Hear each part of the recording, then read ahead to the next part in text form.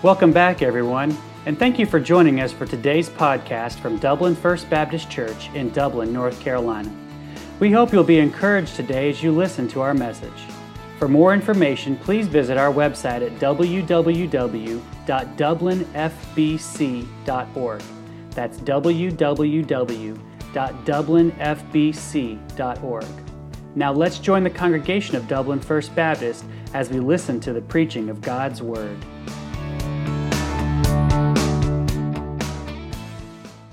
I mentioned last Wednesday that I thought this was a good month to take a break from our study in the Psalms. We had a missionary at the beginning of the month, and then Tommy preached before Easter while I was gone. And we looked at Romans last week. But throughout God's Word, especially in the New Testament, and we've even been reminded of it a number of times as we've studied in Hebrews on Sunday mornings, but throughout the New Testament, God routinely urges us to intentionally direct our thoughts here and now to then and there, to heaven, to our eternity with Christ. There is definite power for living for Jesus Christ and in living in victory over sin when we remind ourselves of where and what we have been saved from and where we are headed to. And there's definite power for battling the distractions of this world when we will meditate and dwell on eternity. There's motivation for us to stay on mission. There's so many benefits for our strength to live in this world as citizen ambassadors of our eternal home when we obey God's word in setting our hope on heaven. We're going to be in Jeremiah 32, and I'm going to ask Tommy, can you throw that verse up there just so you didn't have to flip back? But using it as kind of a springboard, 1 Peter 1:13, God says, gird up the loins of your mind. That's what God tells us through Peter. Be sober, hope to the end for the grace that is to be brought to you at the revelation of Jesus Christ. So we are to intentionally set our hope on the end of our grace. We're living in grace now, but we will have salvation fully and finally when Jesus Christ returns, at the revelation of Jesus Christ. And as I was studying Jeremiah, and I know some of you were doing it with me, you might use the same little devotional app I use, at least in the mornings. I came across a powerful example here that I had failed to ever remember hearing of in Jeremiah's life and ministry. Jeremiah doing this, setting his hope on heaven, setting his hope on eternity. And he does that here in Jeremiah 32. I think one of the difficulties that we have in considering that blessed hope, the glorious appearing of our Savior Jesus Christ, at least doing it consistently, at least for me, it's like I don't know when exactly that's going to happen. Not entirely sure. At times it seems potentially so distant. I know with all the things happening in the world and in my lifetime, we get signals if we pay attention to what God says in Scripture that we don't think it's very far off. But it can potentially seem so distant that it restricts the impact that us meditating on this hope has in our day-to-day lives. Can I just encourage you, if Jeremiah could do it 2,500 years ago, that's when he wrote this. If he could do it then, we're obviously closer to that day now ourselves. I think we can learn from his hope-setting example. I want to read verses 6 to 15 initially here. Jeremiah 32, beginning in verse 6. It says, and Jeremiah said, the word of the Lord came unto me, saying, behold, Hanameel, the son of Shallum, thine uncle, shall come unto thee, saying, buy thee my field that is in Anathoth, for the right of redemption is thine to buy it. So Hanameel, mine uncle's son, came to me in the court of the prison, according to the word of the Lord, and he saith unto me, buy my field, I pray thee, that is in Anathoth, which is in the country of Benjamin, for the right of inheritance is thine, and the redemption is thine. Buy it for thyself. Then I knew that this was the word of the Lord. And I bought the field of Hanameel, my uncle's son, that was in Anathoth, and weighed him in the money, even 17 shekels of silver.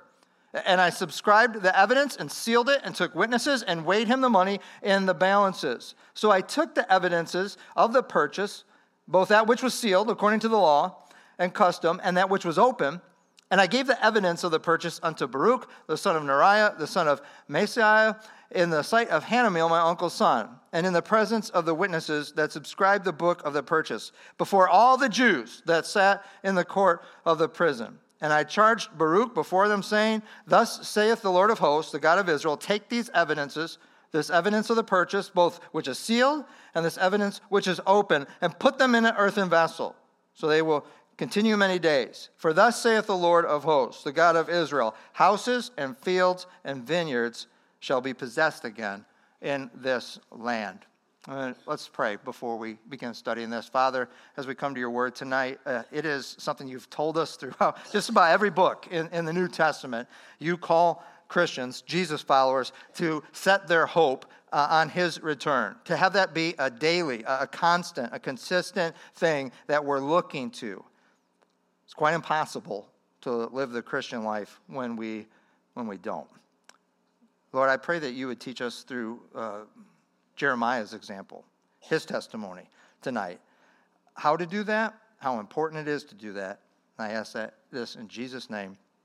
Amen.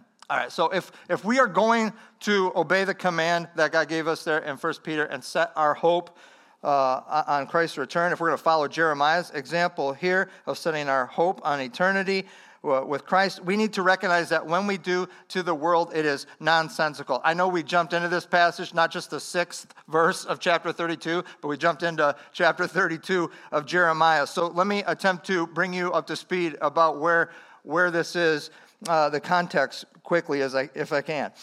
Israel, God's people, they have been living for generations in idolatry, in sin. They've forsaken God, they've forsaken his word, they've forsaken his will for their lives, and they have been worshiping idols and living in sin. So God calls the prophet Jeremiah to give a message to the leaders of Israel, to the people of Israel, that because of their sin, God is going to send Babylon to invade their land. And they're going to conquer it completely. And even send the majority of the people who weren't killed in the invasion and the conquest, to send them into exile in Babylon. That's where Daniel and Shadrach, Meshach, and Abednego and hundreds and thousands of others went. Jeremiah, he had a tough message to preach. That was what God told him. Tell Israel this. Tell the leaders, the king, everybody. Tell them that Babylon's coming. That's a tough message he had to preach. God told him, he honestly told him at the opening chapters of Jeremiah, he said, listen, when you deliver this, no one's going to listen to you. Not a single person is going to listen to you. But preach it anyway. And Jeremiah did. He told God's people to repent, but he said if you don't repent, and they didn't, that they would fall. Israel, Jerusalem, they'd fall to the invading Babylonian army. And that's the context for this chapter. It's where we find ourselves now. And I guess you could call chapter 32 0 hour, because Jerusalem is surrounded. All the rest of Israel has already been captured. And now Jerusalem is the last stand, the capital city. It's surrounded. They're being besieged. People are starving inside. They're dying of dehydration inside. Water supply has been cut off. You can read from other passages in Old Testament, 2 Kings, 2 Chronicles. There's cannibalism going on. It's that bad. It's that bad. And all the other cities, all the other villages, the entire rest of the nation of Israel has already been conquered. And Jeremiah's in prison. He's in prison in Jerusalem here because of his preaching. So this is a scene where we find this passage that we just read together. And God has another message for Jeremiah. It says in verse 6, the word of the Lord came unto me, saying, here's another message. It's not something to preach this time. It's something to do. Jeremiah is going to get a visitor in prison, his cousin Hanameel. And his cousin wants to offload some property. And Jeremiah, as a family member, he has first dibs on purchasing that property. Now, considering all that's going on in Jeremiah's world right now, is that an important thing for him to do? Would it be a wise thing for him to do? Is it a sensible thing for him to do? Is the real estate market, is it typically hot during a military invasion? The selling part might be. The Coldwell Banker Jerusalem office is probably dumping properties left and right. And I think that's what's going on here, even in Hananiel's life. At the darkest hour of Israel's history to this point, Jeremiah buys real estate. Why else would this be a completely nonsensical thing to do for anyone who was watching it or hearing it or 2,500 years later reading about it? Well, for one, that piece of property in Anathoth, it might currently be in the possession of Hananiel. I don't think it is. But even if it was, it won't be for long. And I'm no real estate investment expert, but I've watched enough of those TV shows about flipping houses and things like that, that they tell you what's important in real estate investment. Location. Yeah. And this field's location, it's in Anathoth. We've been told that 3 times in this passage. Remember, this is Jerusalem's last stand. Anathoth's only 3 miles outside of Jerusalem, but it's in Benjamin. Benjamin's already been captured. So this would be like our U.S. government trying to sell a military base in Afghanistan right now. It's not ours. That's not our land anymore. It's not even Hananiel's really to sell. The Babylonians own it. So from a worldly perspective, from just a business mindset, even just normal human logic, the 17 shekels, 7 ounces of silver, and I did all I could reading commentaries. Nobody could actually say, was that a good deal or a bad deal? I think we all can agree it was a bad deal. Didn't matter if you paid 5 cents for it. It would have been a bad deal from a business perspective. But really, from a worldly mindset, Jeremiah might as well just toss that money out the window or gave it away. Would Jeremiah even be released to own it? He's currently in prison. He's already violated that whole location rule, but he probably also went against another piece of investment wisdom. He bought this land sight unseen. He's in prison. So, a nonsensical decision. Crazy. Or was it? No, it wasn't crazy. It was faithful, and we're headed there in just a second. But the thing I want to stress that God's Word is trying to communicate to us so far is that when we set our hope on heaven, when we live here and now for it then and there, when we live as a sojourner, like we're called to do, a pilgrim in this world, a lot of times that is going to seem crazy, completely nonsensical to the standard human mindset. So expect that. I'd even go as far to say, own that. Let them call you crazy. I talked with someone who was struggling with that just a week ago or so. They were being verbally persecuted. I mean, we don't have full-on persecution like some countries do, but it's still not fun when you get made fun of for taking a stand for your biblical convictions, especially when it happens from another believer. And it was just hurtful. They were called weird. And I don't know if I would say this to just any Christian, but because of the relationship we have, my advice to them when they saw, how do I respond to this? And what should I do? They said, well, for one, you are weird. You are weird. And that's okay. And I'm glad you are. I'm glad you are. Praise God, we all ought to be a little weird in this world, to this world. In church, something is tragically wrong when our lives make sense all the time to unbelievers. That ought not be. Do we have a different king? We do. We have a different value system. We should have different loves. We should think different thoughts. We should make different choices. We should live different lives. Because we have set our hope on something and someone that's different. Jeremiah sure did in what he did here, didn't he? But it had a purpose. I mean, he wasn't just weird for weird's sake. And don't do that. Don't be different for difference sake. There's a purpose behind even our peculiarity. Would you look at verse 11 now? When we set our hope on heaven to the Lord, it's faithful. And so in verse 11, it describes Jeremiah. He bought the land, and then he took the evidence of it, And we find out in the next verses that he gets these 2 copies and he puts them in an earthen vessel. He's made the purchase, and it's what he does next that helps us understand his, I guess you could call it, investment strategy. It may be nonsensical to the world, but this message that Jeremiah he's actually preaching in action. As a sermon he's giving by behavior, it makes a lot of sense to someone who has their hope set on God's promises. He takes those legal documents, 2. They have 2 that were drawn up. I wish we could get back to that. When we bought our house, it was like 2 hours of signing stacks of things. They had 2. One would be sealed, so it was proven that nobody messed with it. One was open, so everybody could read it. And then it says in verse 14 that he took both of them and he put them in an earthen vessel, a clay pot that was sealed with tar pitch. So what's that all about? Well, it's the Old Testament equivalent of a fireproof safety deposit box. It's the same type of jars that held and preserved the Dead Sea Scrolls for hundreds of years. And the purpose behind all of this, verse 15 is the key. For thus saith the Lord of hosts, the God of Israel, houses and fields and vineyards shall be possessed again in this land. That's why I did it. Jeremiah says, God's not done here. Yeah, I'm in prison, but I have his promise. Jerusalem is besieged, and thus saith the Lord, it is going to fall. And but also thus saith the Lord, too, that there's going to be a restoration.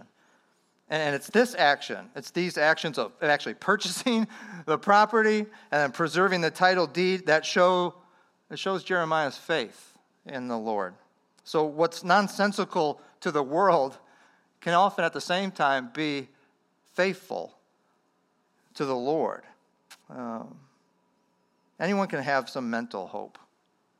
But when hope is actually lived out in our choices and our actions, that's when we're truly being faithful. It's when faith moves from here or here to our behavior. We're being full of faith in God and His Word. And faith and works are not two diametrically opposed things in God's Word. They're subject and verb.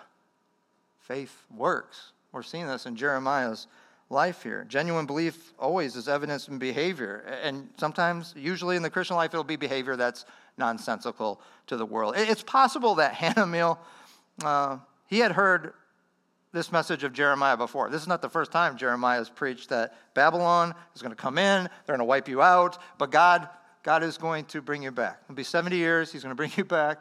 And so many times it also has application to Israel's final return, being brought back when Christ returns at His second advent. It's possible that Hanamiel had heard this from Jeremiah. We don't have a verse that states such, but it's possible that he tried to offload this to brothers and sisters. They didn't want it. Who could blame them? So he goes to his cousin in prison who has said, we're going to be back. I wonder if Hanamiel said, okay, Jeremiah, put your money where your mouth is. You really believe? You're saying we're going to return. If so, buy this land from me. And finally, to the church, it's testimonial. A lot of God's people saw Jeremiah do this. Obviously, his cousin Hanamiel did. And Jeremiah was buying it up because he knew what God said, that it would be his eventually.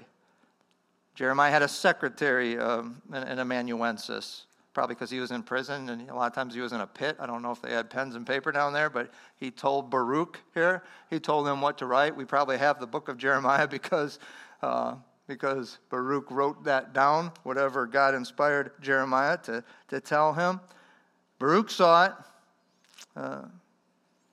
Prisoners, talked about that. All the prisoners were witnesses of this deed. They were signed their name as a witness.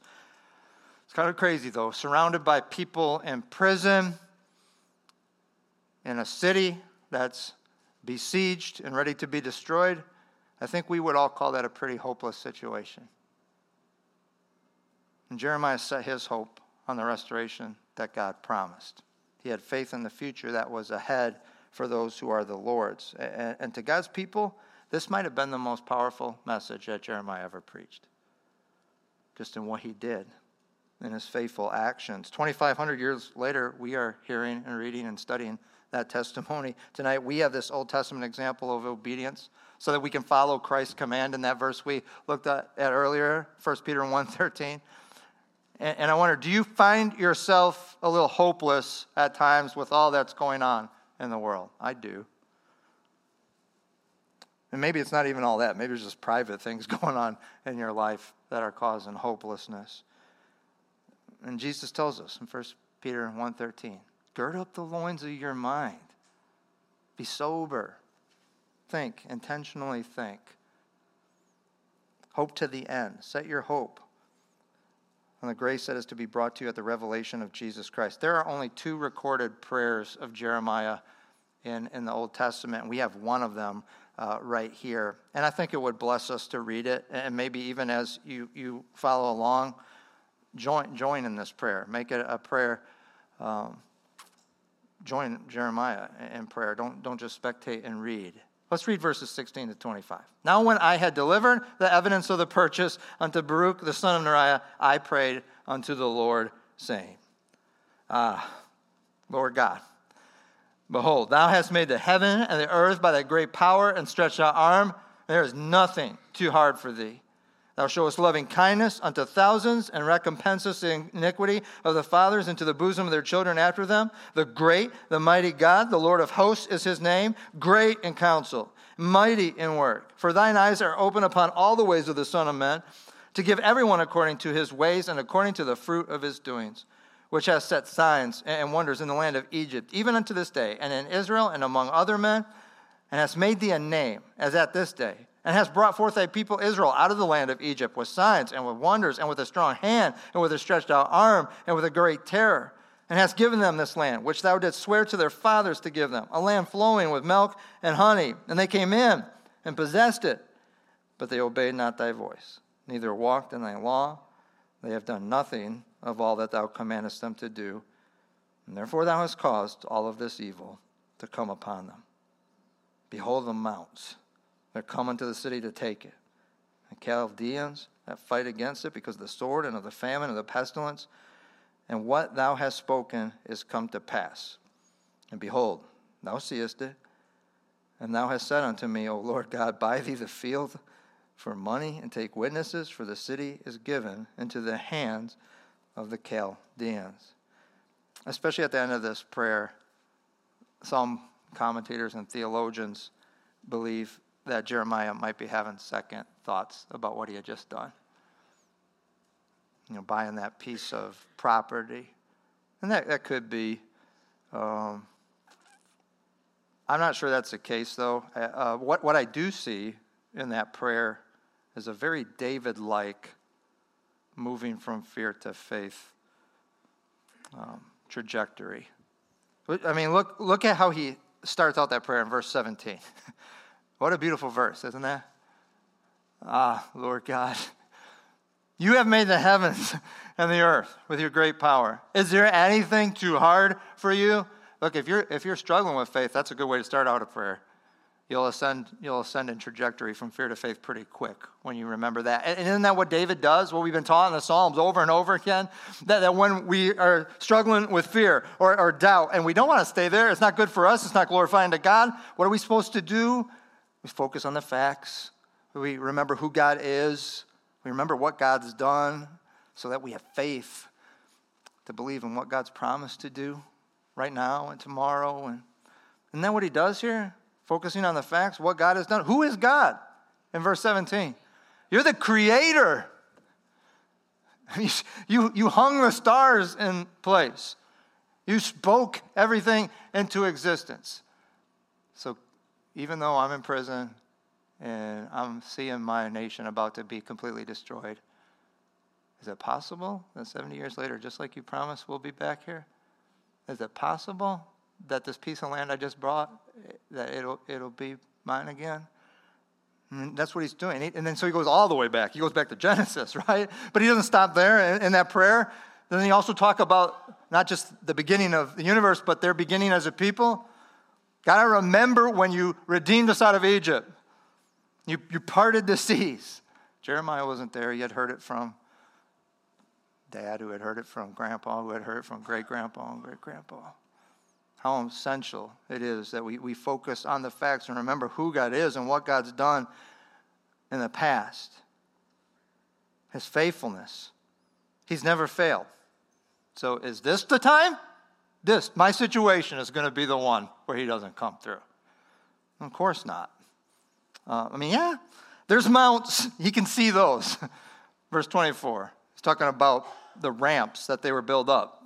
They're getting nearer and nearer to overtaking the city. They've been choking us out for months. Any moment they're going to come in. I can see those, God. You see them, God. There's sword. There's famine. We don't have any food in here. No food's been getting in. There's pestilence. There's diseases because nobody's going out. God, all that I can see. And thus saith the Lord, that you said this was going to happen, God. All of these things you said were going to happen because we forsook you.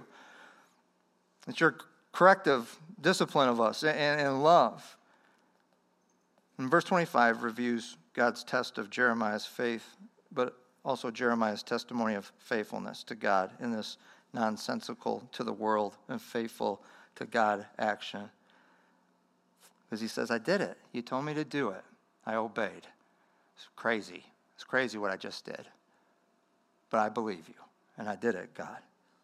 Let me close tonight with God's response. And we're not going to read the whole rest of the chapter, but it's important because it's pretty rare that we get an answer like this. It was right after. He basically said amen in verse 25, and then verse 26. Then came the word of the Lord to Jeremiah, saying, God answers him. Now, check out verse 27. Behold, I am the Lord, the God of all flesh. Is there anything too hard for me? Doesn't that sound a lot like verse 17? Lord God, you made the heavens and the earth. Is there anything too hard for you? No, there isn't. There isn't, Jeremiah. I can do this. I know it seems, a long shot. You're in prison. City's about to fall. 70 years is a long time to hold on to a piece of property. And you look at verses 36 to 44. Let's read those because they're important. They talk about Christ's return. And now, therefore, thus saith the Lord, the God of Israel, concerning this city whereof ye say, it shall be delivered into the hand of the king of Babylon by the sword and by the famine and by the pestilence. Behold, I will gather them out of all countries, whither I have driven them in mine anger, in my fury, and in my great wrath. And I'll bring them again unto this place, and I will cause them to dwell safely. And they shall be my people, and I will be their God. And I'll give them one heart and one way, that they may fear me forever, for the good of them and of their children after them. And I will make an everlasting covenant with them, that I will not turn away from them to do them good. But I will put my fear in their hearts, and they shall not depart from me. Yea, I will rejoice over them to do them good. And I will plant them in this land as surely with my whole heart, with my whole soul. For thus saith the Lord, like as I have brought all this great evil upon these people, so will I bring upon them all the good that I have promised them. And fields shall be bought in this land, whereof ye say, it is desolate, without man or beast. It is given to the hand of the Chaldeans. Men shall buy fields for money, and subscribe evidences, and seal them, and take witnesses in this land of Benjamin, and in the places about Jerusalem, and in the cities of Judah, and the cities of the mountains, and in the cities of the valley, and the cities of the south. For I will cause their captivity to return, saith the Lord. Again, there's a dual application and fulfillment here. This happened 70 years later, when Ezra and Nehemiah, when they came back, and walls were built up again, and land was sold again, and business was done again. But this can't mean only about that, because the new covenant wouldn't be initiated for a couple hundred more years when Jesus first came. And even then, did they all receive Christ? Did God's people receive Christ when he first came? No. So this is talking about a second coming, when they will, when he will turn their hearts to him. Jeremiah is even seeing that.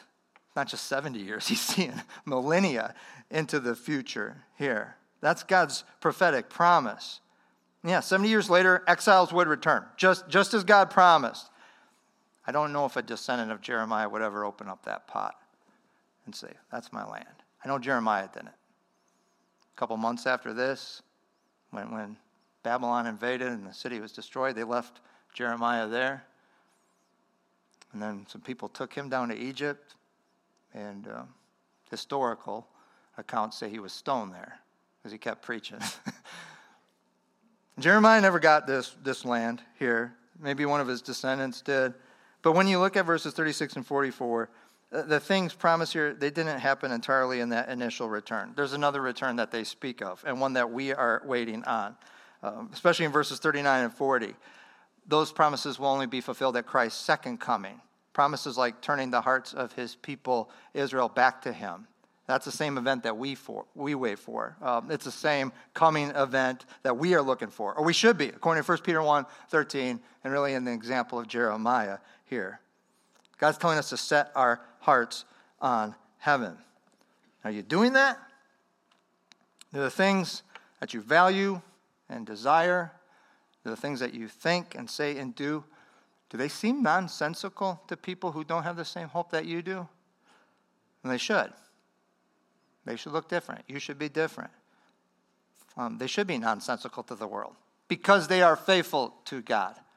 And when that happens, they will be a testimony to the church. Other Christians need you to live out this hope that is set on heaven so that they can too. If you do not keep the eyes of your heart focused on the paradise that is to come, you will try to turn this sorry, fallen world into a paradise it cannot be. You'll be really frustrated. What concrete actions of faith?